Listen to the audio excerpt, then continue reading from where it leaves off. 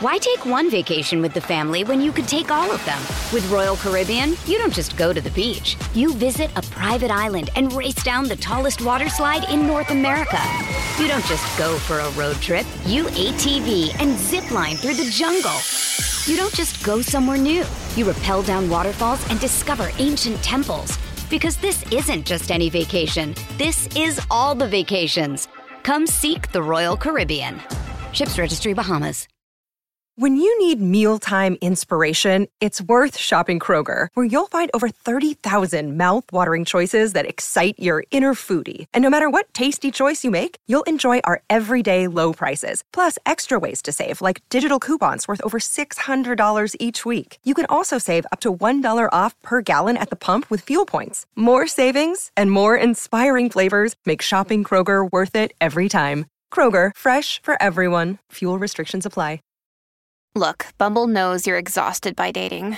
All the, must not take yourself too seriously, and 6'1" since that matters, and what do I even say other than, hey? Well, that's why they're introducing an all-new Bumble, with exciting features to make compatibility easier, starting the chat better, and dating safer. They've changed, so you don't have to. Download the new Bumble now. Welcome to the New Books Network. Welcome to New Books in Japanese Studies, a podcast channel on the New Books Network. I am one of your co-hosts, Shatrunjay Mall. Today I'm speaking to Dr. Hiromu Nagahara about his book, Tokyo Boogie Woogie, Japan's Pop Era and Its Discontents, which was published by Harvard University Press in 2017. Professor Nagahara is an associate professor of history at the Massachusetts Institute of Technology. Welcome to the podcast, Hiromu. Thank you so much for having me, Shatrunjay. So our first question is always biographical, so I'd like to ask you about your background. Where did you grow up, and how did you become a scholar of Japanese and East Asian history? Yeah, absolutely. So I was born and raised in Kanagawa, Japan, just south of Tokyo.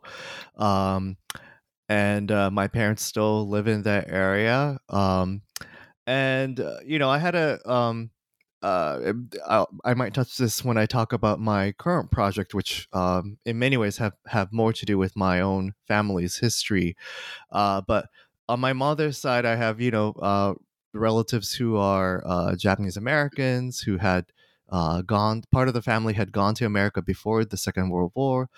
My mother's part of the family came back to Japan right before the war, so hence me being born in Japan. But also on my father's side, I have family members who had connections with English language studies and learning even before the war and so forth. So I think for that and other reasons, my parents had decided to send me to an international school in Japan, even as I had lived it. So I actually attended an international school from first grade on through high school, even as I grew up in an otherwise Japanese family. But as I did that, I was fascinated with history as a little kid. I remember reading, I think a series that came out of Shueisha or Shogakkan.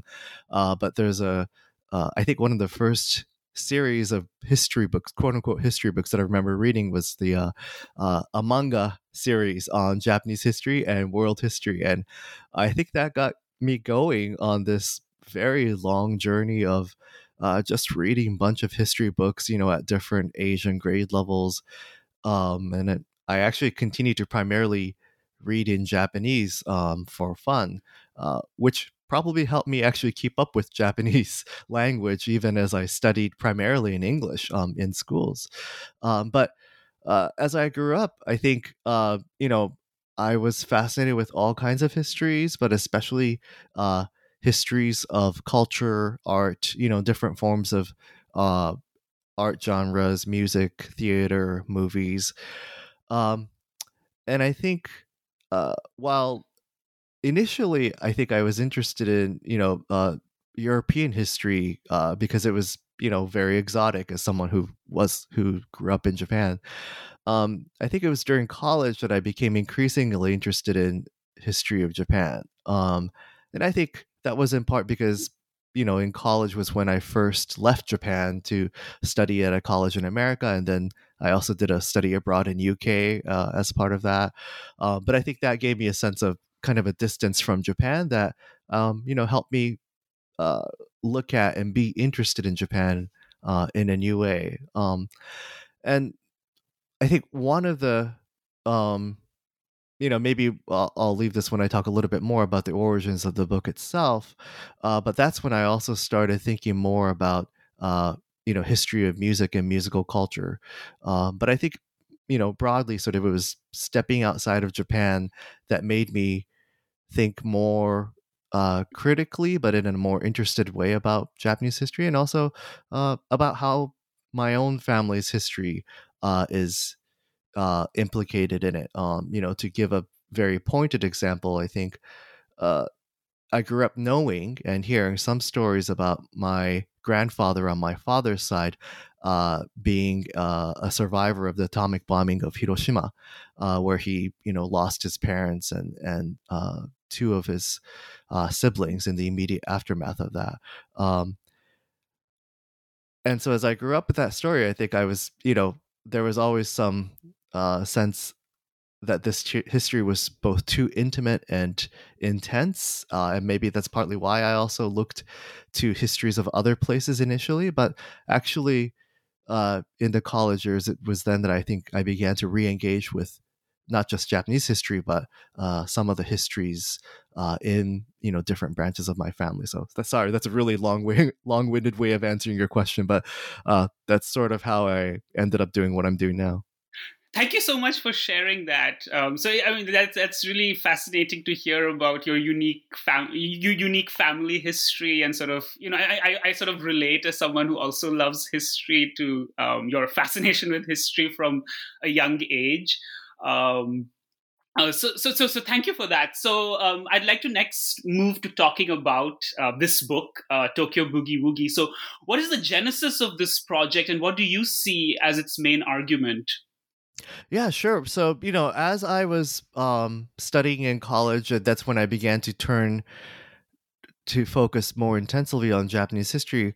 Um, uh, but in fact, even before that, I think as I think about the college history papers that research papers that I wrote on, I remember, I think, when I was still, I took a bunch of classes from medieval European history to Japanese history in college. And I think one of my first papers that I wrote on was about the sort of the history of the medieval Irish bard, who would sing songs of praises for medieval Irish kings and so forth. And then I think I also wrote a paper about this fascinating medieval or maybe Renaissance era Italian Jewish composer named Salomone Rossi, who I believe lived in Modena or Verona. Sorry, but this was about a Jewish composer who wrote religious music in the style of Renaissance Italian music. And so I think actually, I had become fascinated in these stories of culture that is being produced and debated and thought about in these places of different communities, different traditions, different social groups interacting or being in tension, different identities coming into play. So somehow sort of the story of music and the story of different kinds, intercultural or intercommunal sort of connections, tensions, etc., I think came to be something that I repeatedly returned to. And so when it came time to write my senior thesis for college, I ended up writing on the introduction of Western music to the national education system that the Meiji state was starting up. in 1870s, and so I wrote a thesis about that, and that was part of my graduate school application, um, and so I had, I think I had a sense from the start of my PhD program that I was going to work on something to do with musical culture or popular culture more broadly. But as I started to sort of learn more about, especially post Meiji uh, Japan, and the different kinds of social, cultural, political forces and developments that took place, um, I think I became, um, increasingly interested in the ways in which people not only made and consumed music, but actually talked about it, debated it in seemingly uh, very intense ways. Uh, and so ultimately, I arrived to this particular genre that I identify as ryukoka, or popular songs, um, uh, that I believe, was a kind of common sort of category by which a broad range of popular songs that were produced by the recording industry in Japan from the mid 1920s to into the 1950s, uh, roughly, uh, you know, were all categorized under this title of ryukoka. And I think I became just fascinated by how seemingly a very wide range of people were uh, both attracted to it uh, and were also repelled by it. And so the book itself is largely about how and why people come to be drawn to this genre, and why they debated it and especially criticized it. Thank you so much for such a comprehensive view, such a comprehensive outlook on the book. So actually, some of mine, you've also sort of touched on some of the questions that I'd like to ask later. So thank you for that. So, but before we go to that, I actually wanted to ask you a little more about the research process and what it was like to research for the book. So what kinds of sources did you use? Where did your research take you? And what was it like basically to research for this book? Yeah, absolutely. It was, yeah, I think, as with, I think, most any dissertation projects, you think that it's one thing when you start, and then it becomes something else. And then even after you finish the dissertation, as you're turning it into a book, you start to actually gradually begin to understand what it is that you're talking about, and what it is that you're arguing about. So I think I was broadly initially interested in uh, looking at and understanding various discourses that existed in early to mid 20th century Japan regarding popular culture and mass culture in general. And so, some of the scholars that I was inspired by, especially people like Miriam Silverberg, who I actually had the fortune of meeting very early on in my uh, graduate career. In her book "Eroguro Nonsense" about mass cultural discourses in the 1920s and 30s, really inspired me to take seriously not just the different kinds of cultural products that were being produced in that period, but also the way in which intellectuals of that period, journalists, government, policymakers took those things, at least some of them, took those things very seriously. And so a lot of the sources, so what I ended up doing, I think, was really scouring um, a lot of primarily published materials, uh, in from starting from newspapers and major uh, journals to um, trying to figure out and discover all sorts of minor journals and forgotten books on not just music, but on film, on theater, on different aspects of that, on the social efficacies of goraku, popular entertainment. And so, um, uh, for I think several years, I at least this is my recollection of what I did was not a very targeted research per se, but of kind of trolling and trying to gather as much and trying to comprehend as much of uh, what people said about popular culture in the especially 19 teens, 20s and 30s, and into the 40s. And then my research sort of moved farther out into the post-war era, and then sort of gradually narrowing the focus to this repeated discourse surrounding Ryukoka, which I think, you know, uh, came to sort of appear to me as a large enough and heterogeneous enough of a cultural category that actually attracted critics, not just within the world of music making or musical elites, but actually otherwise journalists and educators and government officials and activists whose jobs were not actually primarily connected to music or music making, seemingly being drawn to this discourse on this particular genre of music. And I think so gradually I think I focused on that particular set of discourse before, during, and eventually after the war.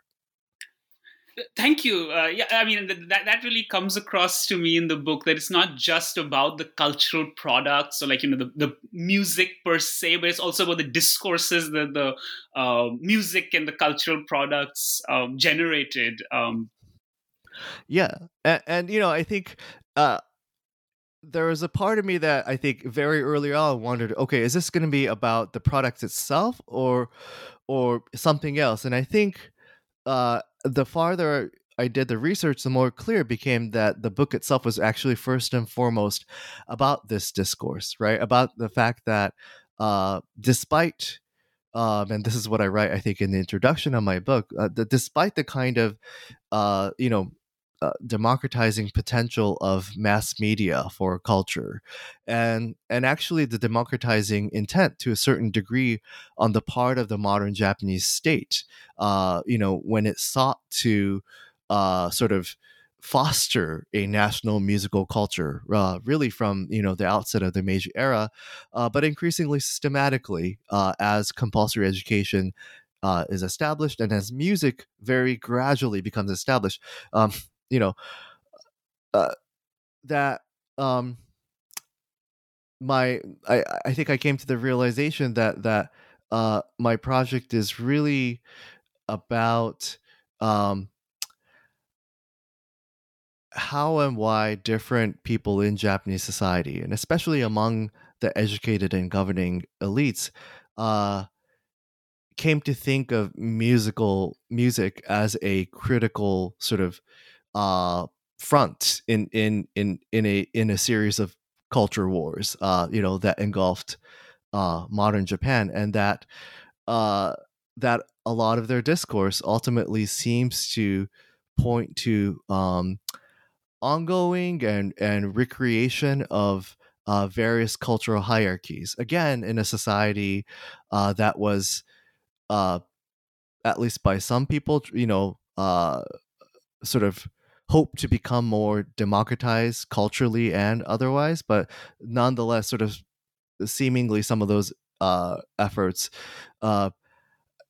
appear to oftentimes recreate either new kinds of cultural hierarchies or sort of reinvent the old ones in a new historical context.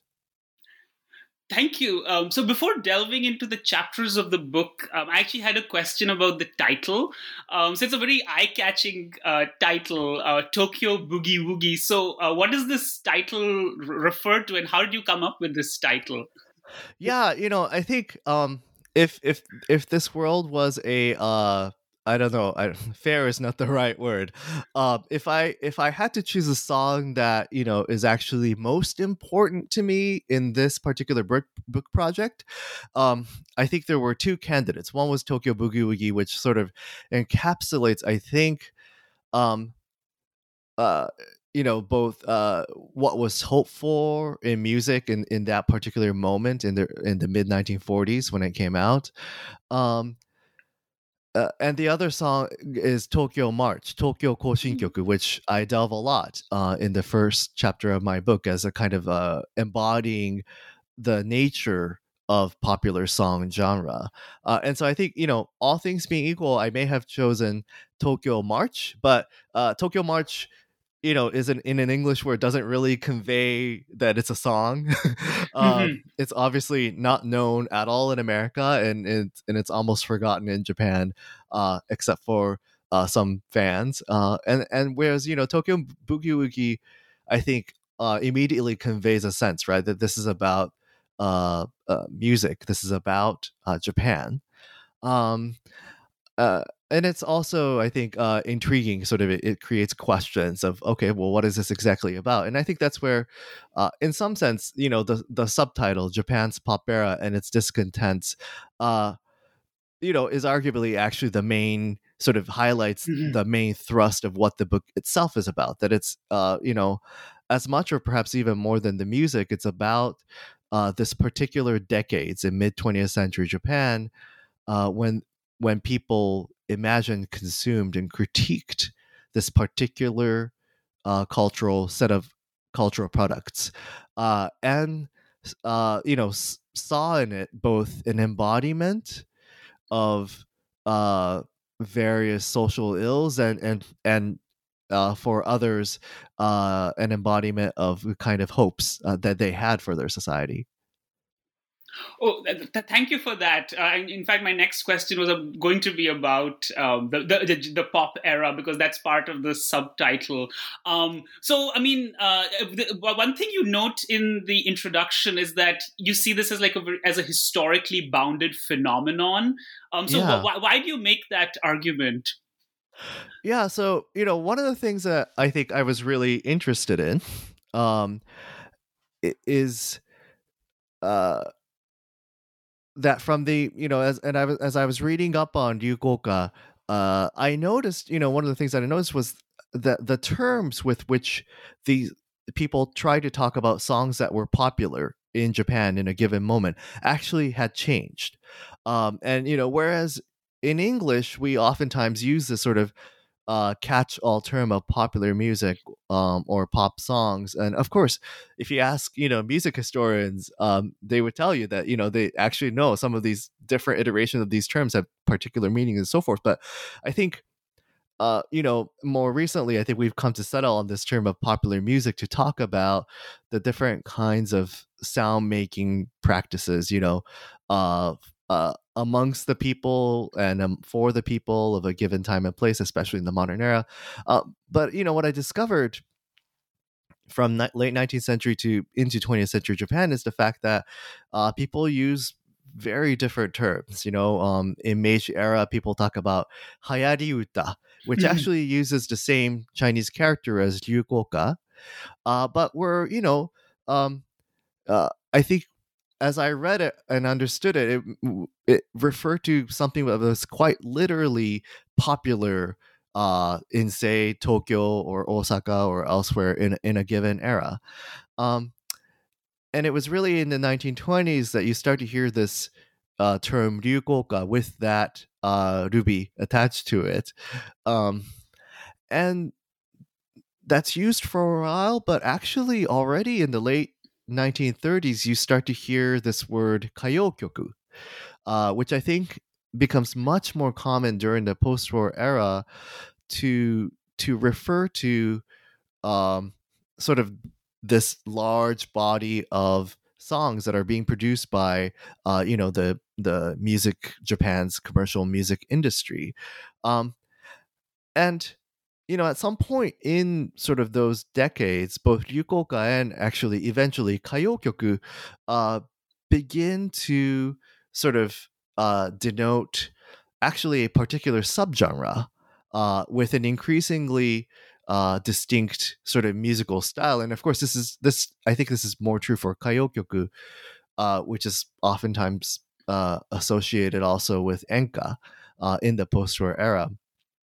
But those terms sort of come to denote particular subgenres in a world where you start to see other musical genres like rock and jazz and so forth becoming much more a part of the musical fabric of Japan, and especially consumers' habits and tastes.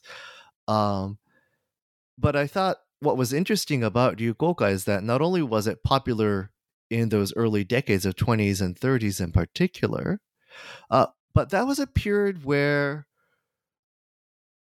the musical market was much less segmented, and there was, I think, a role for this kind of catch-all genre to exist.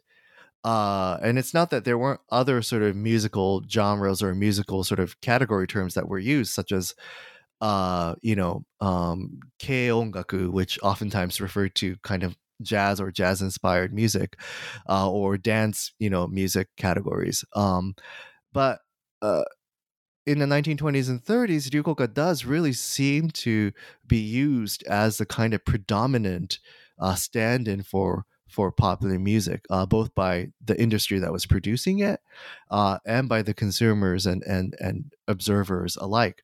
And so there seemed to be this interesting coincidence, both in the actual period when this term Ryukoka was in currency, with an actual form in which music and songs in particular were produced, controlled by the recording industry, distributed among people in a particular through a particular channel, and in a context where and I talk about this in my post-war chapters, where the market wasn't as segmented, and the kinds of production method wasn't transformed in a way that it does in the post-war decades.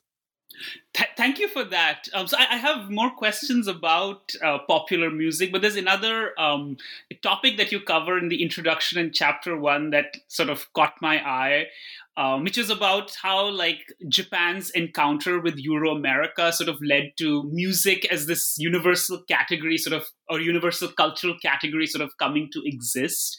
So for listeners who may not be familiar with this, and it is something that you briefly mentioned earlier, how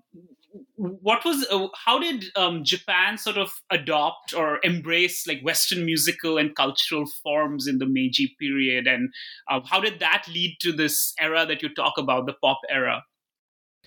Yeah, absolutely. I think music is one of the various cultural phenomena that Meiji era Japanese encountered, and were in turns indifferent, fascinated, or repelled by them, depending on the forms and it came in. When I teach my modern Japanese history class, I oftentimes use some of the visual images from various moments of Japanese and encounters with America and European countries, and actually there's one set of images surrounding the arrival of Commodore Matthew Perry to Japan, and the visual records of that period, and I think also written records, note that for example, Commodore Perry and or the crew on Perry's ships put on what was then a very popular minstrel show, right? A very racist, deeply problematic practice, but one that was very popular in that era. And that along with the military music of Perry was sort of some of the first quote unquote Western music that the Japanese encounter. But then, once Japan is increasingly in contact with those countries, through things like the Iwakura Embassy, which took half of the Japanese government officials around the world. And students are sent to European countries in America, and American missionaries and others come to Japan. There's a kind of flow of music actually that takes place, and so I think some of the initial, very early ways in which Western music come to Japan is through these kind of institutionalized frameworks. So, military music is some of the first ones to come because it was it was deemed to be a necessary part of Western style military organization. Christian hymns come into Japan fairly early on in Japan too, through these, through the activities of Christian missionaries. But actually, the one that is perhaps most important to me is the introduction of Western music through the compulsory education system. And it actually initially involved an American named Luther Whiting Mason, who was actually based in Massachusetts, who had developed a curriculum for music education in primary school in America. And then he was invited to Japan to develop sort of curriculum for Japan's system by the nascent education ministry. And in that process, they try to create what these government officials call national music. But for all intents and purposes, what they end up settling on is using basically Western musical idioms to as the basis for music education in Japan. And it's really, later on that, and really, I think maybe, I'm not an expert on sort of post-war music education, but my impression is that it's really in the post-war era that quote unquote traditional Japanese musical culture begins to be much more systematically taught within Japan's compulsory education system, whereas for a long, long time, Western music was really the main story, and that is a story that begins in the Meiji era. Thank you. I think some of the topics that you just talked about, the individuals and the Iwakura mission, and so I think in the introduction in chapter 1, you vividly capture Japan's encounter with Euro-American musical and cultural forms. So in chapter 2, you discuss censorship and the role of the state. And I think, as you said, the critical reception of popular music and the discussions and debates that popular music elicited is a major theme in your book. So why did popular music attract such strong or evoke such strong reactions from the state and various sections of Japanese public opinion? And what sort of relationship existed among these various groups, like music critics, the recording industry, the state, and so on? Yeah, sure. I think those are themes that in many ways actually chapter 1 and 2 jointly cover, and so in the first chapter of the book, I actually focus less on state actors and actually sort of actors outside of the state, although the definition of who's part of the state and not part of the state is a little bit tricky because as I just mentioned, once the education ministry starts to introduce music in the national compulsory education system, that ultimately leads to a creation of a national conservatory, which actually, was the forerunner to part of today's Geidai in Ueno, which is still Japan's premier, conservatory and art school. But that leads to creation in the Meiji and Taisho era of what could be recognized as a music establishment, right? People who are educated in the National Conservatory, or music critics who are educated in, at the Tokyo Imperial University and other elite education institutions. You also see, basically students who become Japan's educational elites, people who go beyond the compulsory education into the high schools, right? Which was already extremely limited sort of venue and a very elite place. You start to see aficionado cultures, Western music fans begin to emerge in those places. And this is at places like Tokyo Daiichi, Daiichi Koto Gakko, or Daisan Koto Gakko, the third high school in Kyoto. And so these kind of very somewhat rarefied spaces begins to sort of foster these kind of aficionado culture.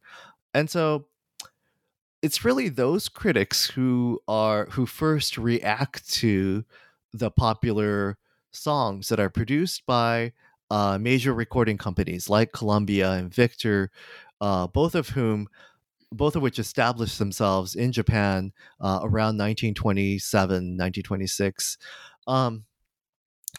And I think for those people, the first, I think a lot of their objections actually had to do with their commitment to the Meiji era project of popularizing Western music in Japan. And I think by that time there was a shared sense among these educated elites that real good music was Western art music, and that their job as cultural elites of Japan were to promote and propagate these things. But there was at least among people who were musicians, practitioners, teachers, there was also a great frustration that in fact they were not making headway into the larger populace, that in fact Western music had remained the province of elite. So there's a sort of tension, even contradiction, of people who wanted to promote Western music amongst the populace, wanted to massify it, but was then sort of seeing a new kind of musical genre that is in part created by conservatory trained musicians, but music that are deemed to be musically, ethically compromised, that's not up to snuff, that's not Western enough, that they see as a real threat to this project of popularizing Western music. And when the state begins to censor musical records from 1934, they take in some of those expert opinions. There is a place for some of those expert elite cultural sort of discourse on music and why some music are good and some music are bad, to sort of sway government policy. And you see that especially in the radio, where the NHK broadcasting is the only broadcasting available in Japan, and is tightly controlled by the state. But the people who are delegated with the task of creating music programming in NHK throughout the 1920s and 30s are oftentimes these sort of elite, cultural elite figures whose bias is for Western art music. And so gradually popular songs and more quote unquote lowbrow music begin to appear on radio. But it's really, that story is more of a post-war story. But the state is, I think, also interested in popular music in a different way. And I think when the censorship of popular song begins in 1934, there's also a concern regarding broader public morality. And so, there are a few songs that in the course of 1930s and 40s that are censored.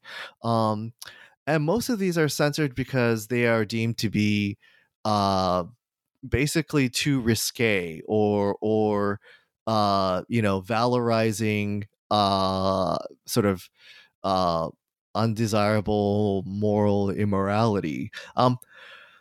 And so to some extent, so the state is, I think, in a ways that it was even more in an even more thoroughgoing way, interested in those kind of themes in places like literature and film and theater, sort of bring in a similar kind of mindset to music. Um, uh, but then again, I think what I found interesting was that maybe that wasn't the only part of the state, the state's involvement, and at least a censor's interest in music. But I'm not sure if we want to touch on that at this point. Why take one vacation with the family when you could take all of them? With Royal Caribbean, you don't just go to the beach. You visit a private island and race down the tallest water slide in North America. You don't just go for a road trip. You ATV and zip line through the jungle. You don't just go somewhere new. You rappel down waterfalls and discover ancient temples. Because this isn't just any vacation. This is all the vacations. Come seek the Royal Caribbean. Ships Registry, Bahamas. Oh, actually, another topic that sort of caught my eye in chapter 3 is that it was not just the musical establishment or musical elite who was sort of participating in this war on popular music, but even leftists for whom cultivating a taste in Western classical music was important. So that almost seems a little counterintuitive, because you might imagine that leftists maybe more supportive of popular music as sort of some sort of crystallizing the spirit of the people or something. So did you have any thoughts about that? Yeah, absolutely. And I think, as you said, sort of it almost seems counterintuitive, and certainly later in the post-war period, especially in the 1960s and 1970s, when there's a new left discourse sort of that criticizes earlier leftist stance towards popular culture as being elitist. That's when you actually start to see leftist intellectuals, valorize enka, for example, which was a popular music genre, that really took off in the 60s.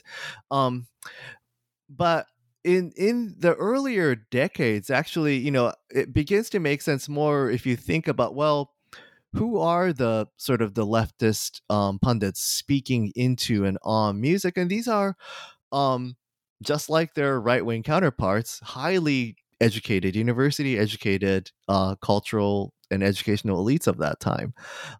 People who were involved in the proletarian music movement, or critics who may or may not have been directly involved with sort of those explicit left-wing movements, but nonetheless had Marxist or Marxian leanings. Worked in various aspects of music production and music critique, and so the people who were, I think, even in the pre-war era, there were people who had leftist leanings who spoke into it, and that actually emerges in some of the earliest debates surrounding very early popular songs like Tokyo March.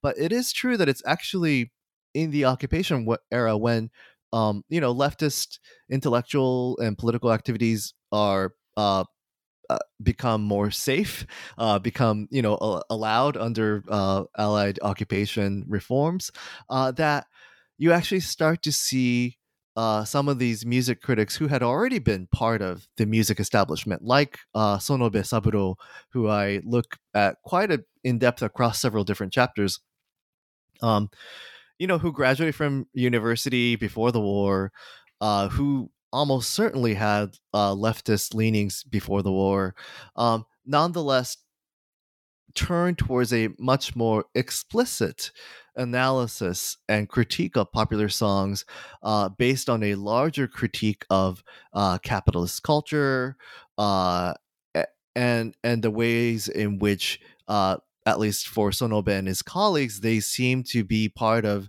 degrading and enslaving the consciousness of the masses, as opposed to liberating it. And so at that point, actually, it starts to make sense, in part because of, again, the educational background of these people, but then they also make a kind of intellectual and political link between the music that was predominantly being produced by the commercial music industry, much of which was used by the wartime regime to promote patriotic sentiment. Um, and these leftist critics use that connection, as a way of discrediting the genre of popular songs as a whole, as well, pointing to, as it were, the sort of the wartime musical collaboration. But I think the larger critique actually also connects to the kinds of critique of mass-produced popular music that we see in, other leftist intellectuals, most notably, people like Theodor Adorno in Frankfurt School. Thank you for that. Actually, I had two questions that you could pick on whichever angle you'd like to take. So one is about the role of music in Japan's wartime mobilization. Like, what role did music play? And then after that, Japan, of course, is defeated in World War II. It's occupied by the United States. So what impact did the defeat, like Japan's military defeat and the US occupation, what impact did this have on Japan's popular music industry and music establishment? Sure. One of the things that I write about in the book is how, from our more present day perspective, we tend to associate wartime Japanese musical culture with what people oftentimes call gunka, or military songs. And oftentimes what people have in mind when they think about gunka is the kinds of songs that you see being blared out of those ultra right-wing soundtracks in that you might have encountered if you've ever visited Japan. These large, intimidating buses, either painted in all black or all white. Oh yeah. And my colleague, Nathaniel Smith, who's I believe is at Ritsumeikan, have written more about his experience of these right wing activists. But a lot of the song that comes out of it are either these kind of very robust military march style music, or the kind of melancholy, plaintive. People describe it as sad, oftentimes in minor key, enka style songs, right? About that sings about camaraderie, military camaraderie, and some such things. And I think people tend to associate sort of musical culture more with the latter, actually, when they think about it from a present day perspective. And what I talk about in the chapter is that yes, that's true. They actually use those music because, and those kinds of sort of more, again, what we would now think of as enka style military songs were likely the most popular kinds of war songs during the wartime era.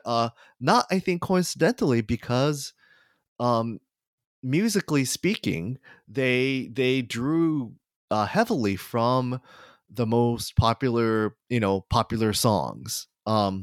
That musically speaking, I mean, even from the first popular songs in that genre, some of the more successful songs weren't sort of the explicitly or thoroughly Western in style, but ones that sort of evoked Edo period shamisen music and other indigenous musical idioms, and mixed it with Western instrumentations and so forth. So songs that were actually quite syncretic musically speaking, which I think also connects to the enka in post-war era, were the most popular songs, as opposed to, say, songs that were thoroughly in jazz style or in the mode of Western art music.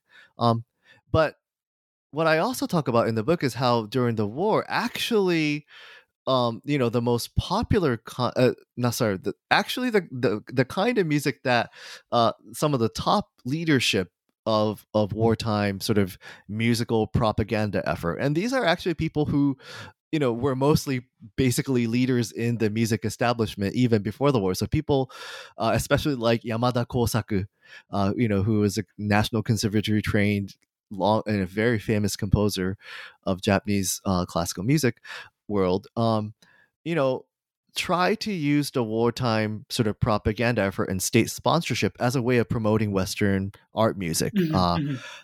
And so they made these very famous patriotic songs like, there's a song entitled Aikoku Koshinkyoku, the Patriotic March, which the state heavily, heavily promoted, and was this kind of, very robust, people back then described it as sort of positive, bright, in major key, marching, patriotic march song. And I think people remember some of those songs as well, but those are not the kinds of beloved sort of beloved music that people recall when they look back at the wartime era, as they did, in the post-war era with nostalgia. And so there's a kind of a bifurcated, at least, a world of wartime soundscape. And when the war ends, I think on one level, all of those things come to an end. And especially in the first few years of the Allied occupation, in fact, occupation censors somewhat half-heartedly tried to censor out what they deemed to be the worst of militarist, quote-unquote, militarist popular songs. And of course, the record companies stopped producing military songs that were part of the propaganda and military fever in the 30s and 40s, and they began to sort of produce non-military themed popular songs that were already popular in those same decades. One of the new things that do happen, of course, in the post-war era, and this is what people oftentimes think first, it are also the fact that there are songs like Tokyo Boogie Woogie, which actually draw much more explicitly from contemporary American musical culture and dance culture to, and those things are also, of course, popular, but they actually exist in a fairly diverse musical world where, the recording industry is actually also producing as much, or perhaps actually even more, of those domestic musically syncretic popular songs alongside with newer kinds of American or American inspired musical genres, coming in. And in that process, in the early 50s, when radio broadcasting is liberalized and private radio broadcasters began to come on the airwave in Japan, that really, I think, sort of creates a much more diverse soundscape that people can, literally tune into and listen to. And that's when I think you do actually see a significant inflow of American and other foreign music into Japan in the way that you didn't see before. Thank you so much. Thank you for such a comprehensive discussion of, the Japan's soundscape, both in the wartime era and the early post-war years. So in chapter 4, you write in some detail about progressive activism against popular songs. And especially highlight the role of an organization called the Japanese Society for the Protection of Children. So what were some of the problems that these progressive intellectuals and middle-class activists had with popular songs? And what does this mobilization against mass culture, which is somewhat paradoxical because they're trying to democratize culture by sort of mobilizing against mass culture. What does it tell us about Japan in the 1950s? Absolutely. Yeah. And it's a really fascinating period. And of course, politically extremely volatile when, post-war political arrangements were really being formed, right? I mean, this is the decade when the Liberal and Democratic parties come together to form the Liberal Democratic Party. This is also the period where the Socialist Party becomes consolidated. And so there's a lot of political sort of battles and negotiations taking place on multiple levels in Japanese society in this period. And I think one of the things that make it so volatile, of course, is this is a decade in which there is an ongoing U.S. military presence in Japan, and one that is actually on a war footing, as especially at the beginning of the decade, war raged on the Korean Peninsula. And carried on, of course, from the previous occupation years since 1945.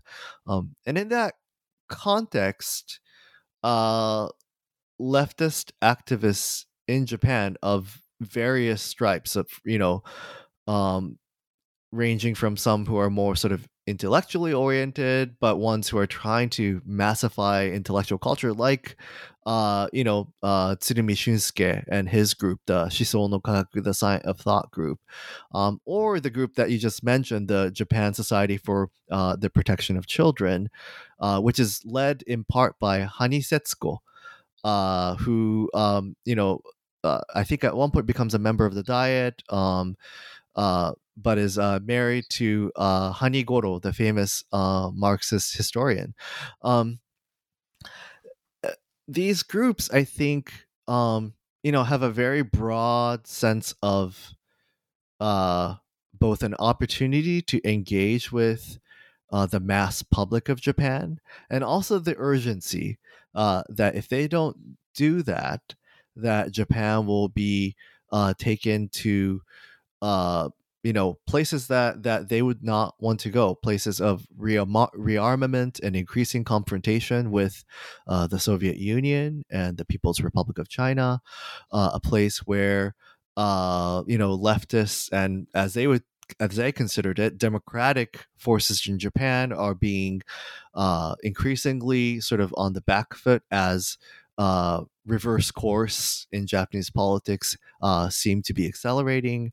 And so for a lot of them, I think music was just another front. And children also emerged in that front as a kind of particularly, as a population that was seen to be particularly vulnerable to American-inspired, what they saw as militaristic cultural colonization. And so in that context where, as I already mentioned, there was already a way in which I think wartime music industry was already partly discredited for their part in promoting wartime propaganda, that critique, I think, develops further into a critique of how commercial music is seemingly also collaborating with Japan's newly emerging conservative-dominated political system, and a society and a country that is now seemingly locked into a military alliance with the United States. And so in the course of the 1950s, these activists, and especially JSPS, actually don't just target popular songs as being inappropriate for children, for being vulgar, but actually as being the products of Japan's military domination by America, and the at times violent presence of the U.S. military within different parts of Japan, and so in that context, these people point to songs that are being produced by local chambers of commerce, like the one in Yokosuka, which produced a song that enraged these activists because it was a song that basically promoted, Yokosuka's sex industry that primarily catered towards, American soldiers. Or they also, were deeply disturbed by actually more broader developments in musical culture.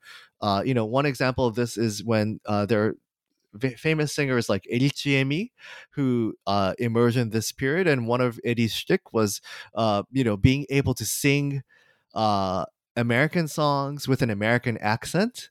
And actually, if you listen to Eri Chiemi's songs from that period, like one of the most famous one is the Tennessee Waltz, where she actually not only weaves back and forth between singing in English and Japanese, when she's singing in Japanese, actually the inflection of her voice is at least one music critic at that period, or one social critic. I think this is Minami Hiroshi, who becomes known for as a kind of a historian of popular culture later on. He actually felt like she sounded foreign, or she was affecting a kind of foreign accent, even when she was singing in Japanese. And Sonobe makes a similar critique. And so people like Sonobe and Minami, they also saw actually examples of Japanese singers, and I think they feared by extension Japanese listeners becoming very directly culturally colonized by this American presence. So there's actually sort of a lot of different kinds of concerns that I think coalesce on the one hand in American cultural and military presence in Japan, and then sort of move on to music as a manifestation of that. Thank you so much. That's really interesting. I mean, I think it sort of captures something that I think you try to do in this book, which is like music and like discourses around music and culture, as sort of providing like an avenue to thinking about Japanese politics and Japanese society and so on. So in chapter 5, which is I think the last chapter of your book before the conclusion, you note that you discuss like the emergence of television and a variety of changes that took place in Japanese society during the 1960s and 70s when the contention surrounding popular songs sort of gets transformed, where it sort of almost starts being looked at through the lens of nostalgia. So how did Japanese society change during this time? So much so that, the perception of popular songs changes, and why are they no longer subject to criticism? Yeah, absolutely. I think there are sort of several parallel movements that are taking place, starting in the end of the 1950s and especially into 1960s and 1970s. And so, you see that, for example, in the ways that how songs are produced are transformed. And so, you had the popular song era, as we were talking about earlier, that stretches from, I think, 1920s, I believe, and somewhere around the early 1960s, when the industry sort of the industry, the main sort of actor that in producing and controlling sort of the entire process of musical production. So from, choosing lyricists and singers, and composers, to actually recording it and then pressing the record and distributing it.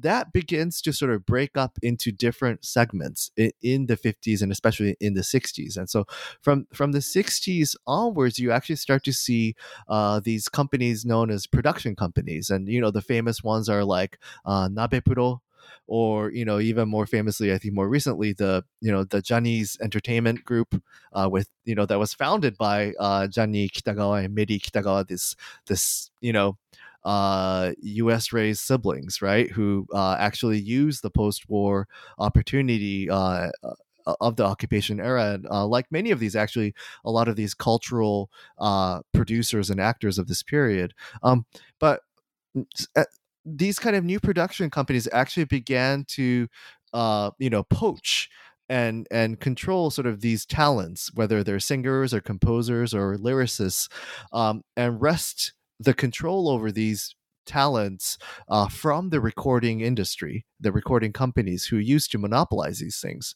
And these production companies are increasingly, I think, connected to the emerging first radio, but even more so the television broadcasters who feature the various talents, right, talento from these production companies. And so in that process, then the recording companies lose their monopoly over the entire process of record music, and they're kind of rendered to these sort of dumb producers of just the physical records, as it were.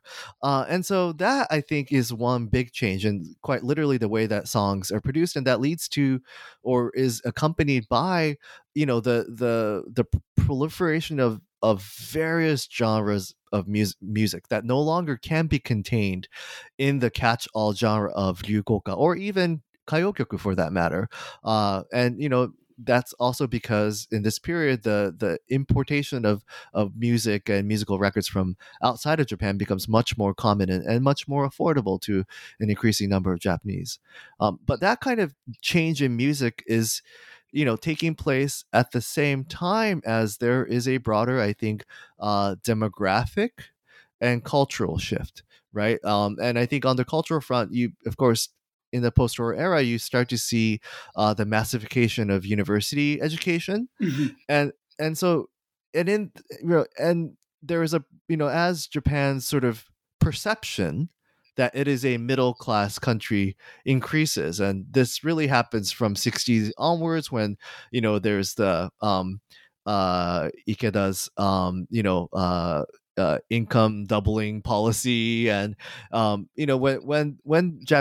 Japan's government turns its attention, especially from 60s onwards, from a politics of confrontation that dominated the 50s into one that tries to sort of assuage and ease political tension and division in Japan by simply increasing the economic pie. As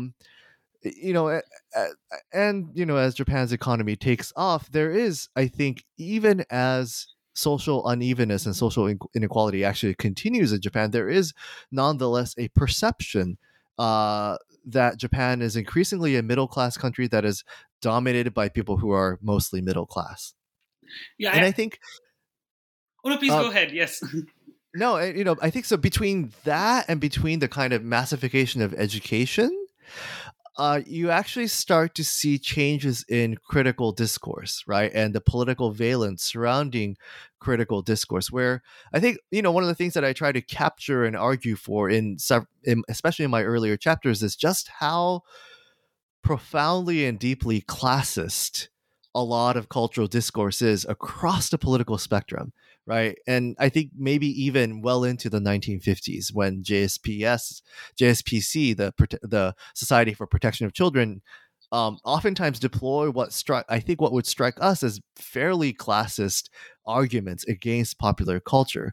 I think what I see as happening in the 1960s and 70s, at the same times as the way in which music production is changing, is that very possibility of a kind of classist argument against mass culture becoming less politically viable, less palatable, even for the critics themselves. Mm-hmm. Thank you so much. I mean, as you were talking about like the changes in Japanese society, I was reminded of that famous survey when 90% of Japanese people in that survey said that, we belong to the middle class or something, that there's this big change in Japanese society. So thank you for that. So of course, in the end of the book and in the conclusion, you sort of discuss like the legacies of Japan's pop era. And Japan is, of course, today a very different society from what it was in the 1960s. You've had the bursting of the economic bubble, and what some people refer to as the 20 lost 10 years, and now even people are talking about the lost 20 years. This is paradoxically also the era when Japanese popular music, which is or what we call J-pop, has also become global, and like Japanese cultural products have sort of are consumed all over the world. So what are the legacies of the popular song era today, and how do genres like enka and J-pop and so on, how do they relate to the legacies of the pop era that you discuss in the book? Yeah, I'm not sure if there are sort of a lot of musical legacy per se, and I think this is something that Christine Yano, who's a fantastic ethnomusicologist and recent president of AAS, has written extensively on. But in her book about enka, she traces kind of the transformation and the popularity of that genre in post-war era. And I think enka is sort of one of the successor subgenres that kind of came out of the popular song genre. But J-pop and other sort of newer sort of domestic categories, which are I think far more directly influenced by um, you know foreign music that came into Japan, especially American music that came into Japan after the war. In some sense, I think I find it difficult to find a kind of a direct musical legacy per se. Um, but I think what I try to capture, especially in the conclusion of the book, is perhaps maybe not so much about music per se, but about questions that I think the popular music era raised about uh, the possibilities for the limits of cultural critique in contemporary Japan. And of course, different kinds of cultural critique and criticism, especially, uh, in kind of more elite intellectual realm, continue on. Um, eh, but I think, one of the things that's remarkable about the popular song era was that it was a period where there was a fairly broad consensus on different kinds of cultural hierarchy.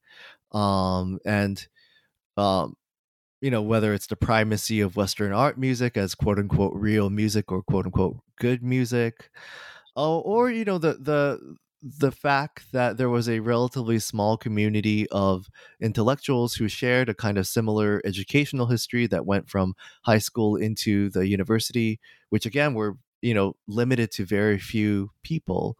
Um, Going from that kind of period into an era where intellectuals and non-intellectuals who are debating culture, who are consuming culture, uh, come from a much more broad background, and thinking about what cultural critique looks like in that kind of era. And I think I don't really go into describing what takes place, in part because I that in some sense that's a completely different book, and that's that was beyond my ability when I was writing this. I think specifically focusing on sort of the kind of culture critique that problematizes mass culture, whether it's music or anything else.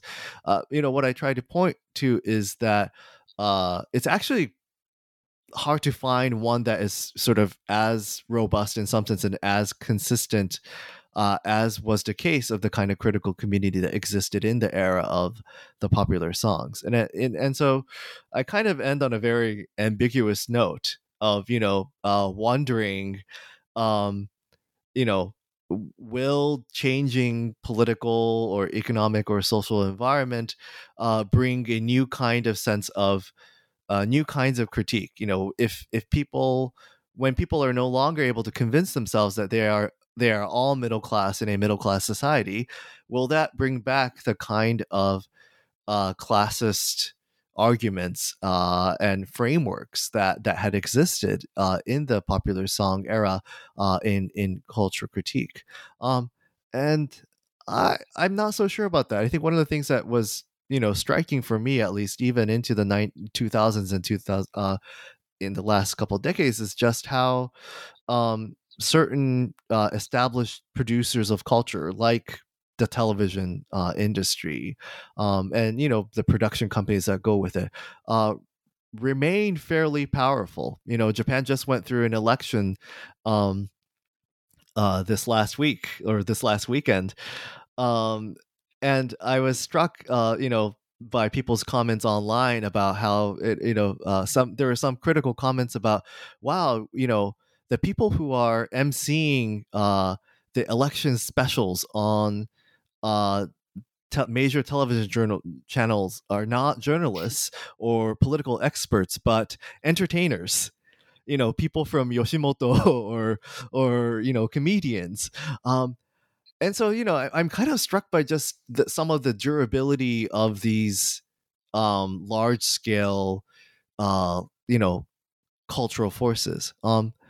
At the same time, though, I think, and this was not something that was in my view when I was writing this book, but uh, as in America and in Japan, you do sort of on some level also see kind of political and cultural debates taking place increasingly online on platforms like Twitter or whatever else. And so, I think uh, I remain curious to see sort of how these kind of platforms and communities, uh, uh you know, uh, produce not just opportunities for cultural critiques, but how they produce or enact the authority by which people sort of justify their critique of culture and so forth. I'm sorry, this is kind of a stream of thought, but it's an ongoing interest. Thank you so much. I think your book sort of creates new frontiers for the study of Japan's cultural history. So, I mean, I hope somebody else writes the book about, the successor to Right. Tokyo Boogie Woogie by discussing some of the themes that you just discussed. And I mean, I think your book, people from many different disciplines like cultural studies, people who study music or literature or like discourse, and of course, historians and so on, would, I think, gain a lot from reading your books. I hope more people read your book. So thank you for taking so much time, Hiromu, from your busy schedule to talk to me today about your book. But before we end, I wanted to ask you what you're working on right now.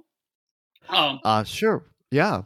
So one of the big lessons from writing Tokyo Boogie Woogie was just how strongly and for so long how Japan's intellectual elites seem to be committed to this idea of Western art music as being the standard, right, of good and real music, and how that was shared again across the political spectrum. And so I'm increasingly interested in more broadly about sort of tracing the roots and location of these the ways in which different kinds of cultural and artistic practices from Europe or America were internalized. And whereas Tokyo Boogie is primarily a book about discourse, I think I'm actually interested in increasingly sort of on a more micro level understanding how many of these Japan's educational, cultural, and political elites, and these sort of community of elites, I think, intersect in many ways. How individuals within those communities were shaped, were in ways that they internalized these kinds of foreign cultural influences that at times, and we don't really talk about Japan as being oftentimes as being a place that was colonized, although I mentioned that in connection to the post-war even in today's conversation, but in ways that at times eerily resemble a kind of asymmetrical colonial dynamic.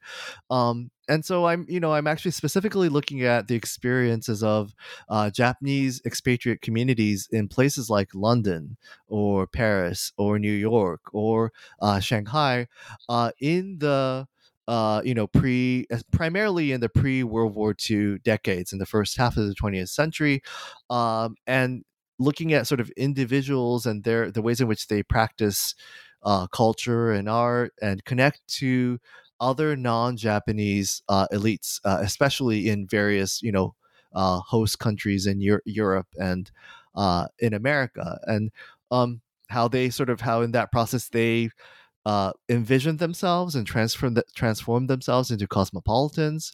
The the depths and the limits of that attempt.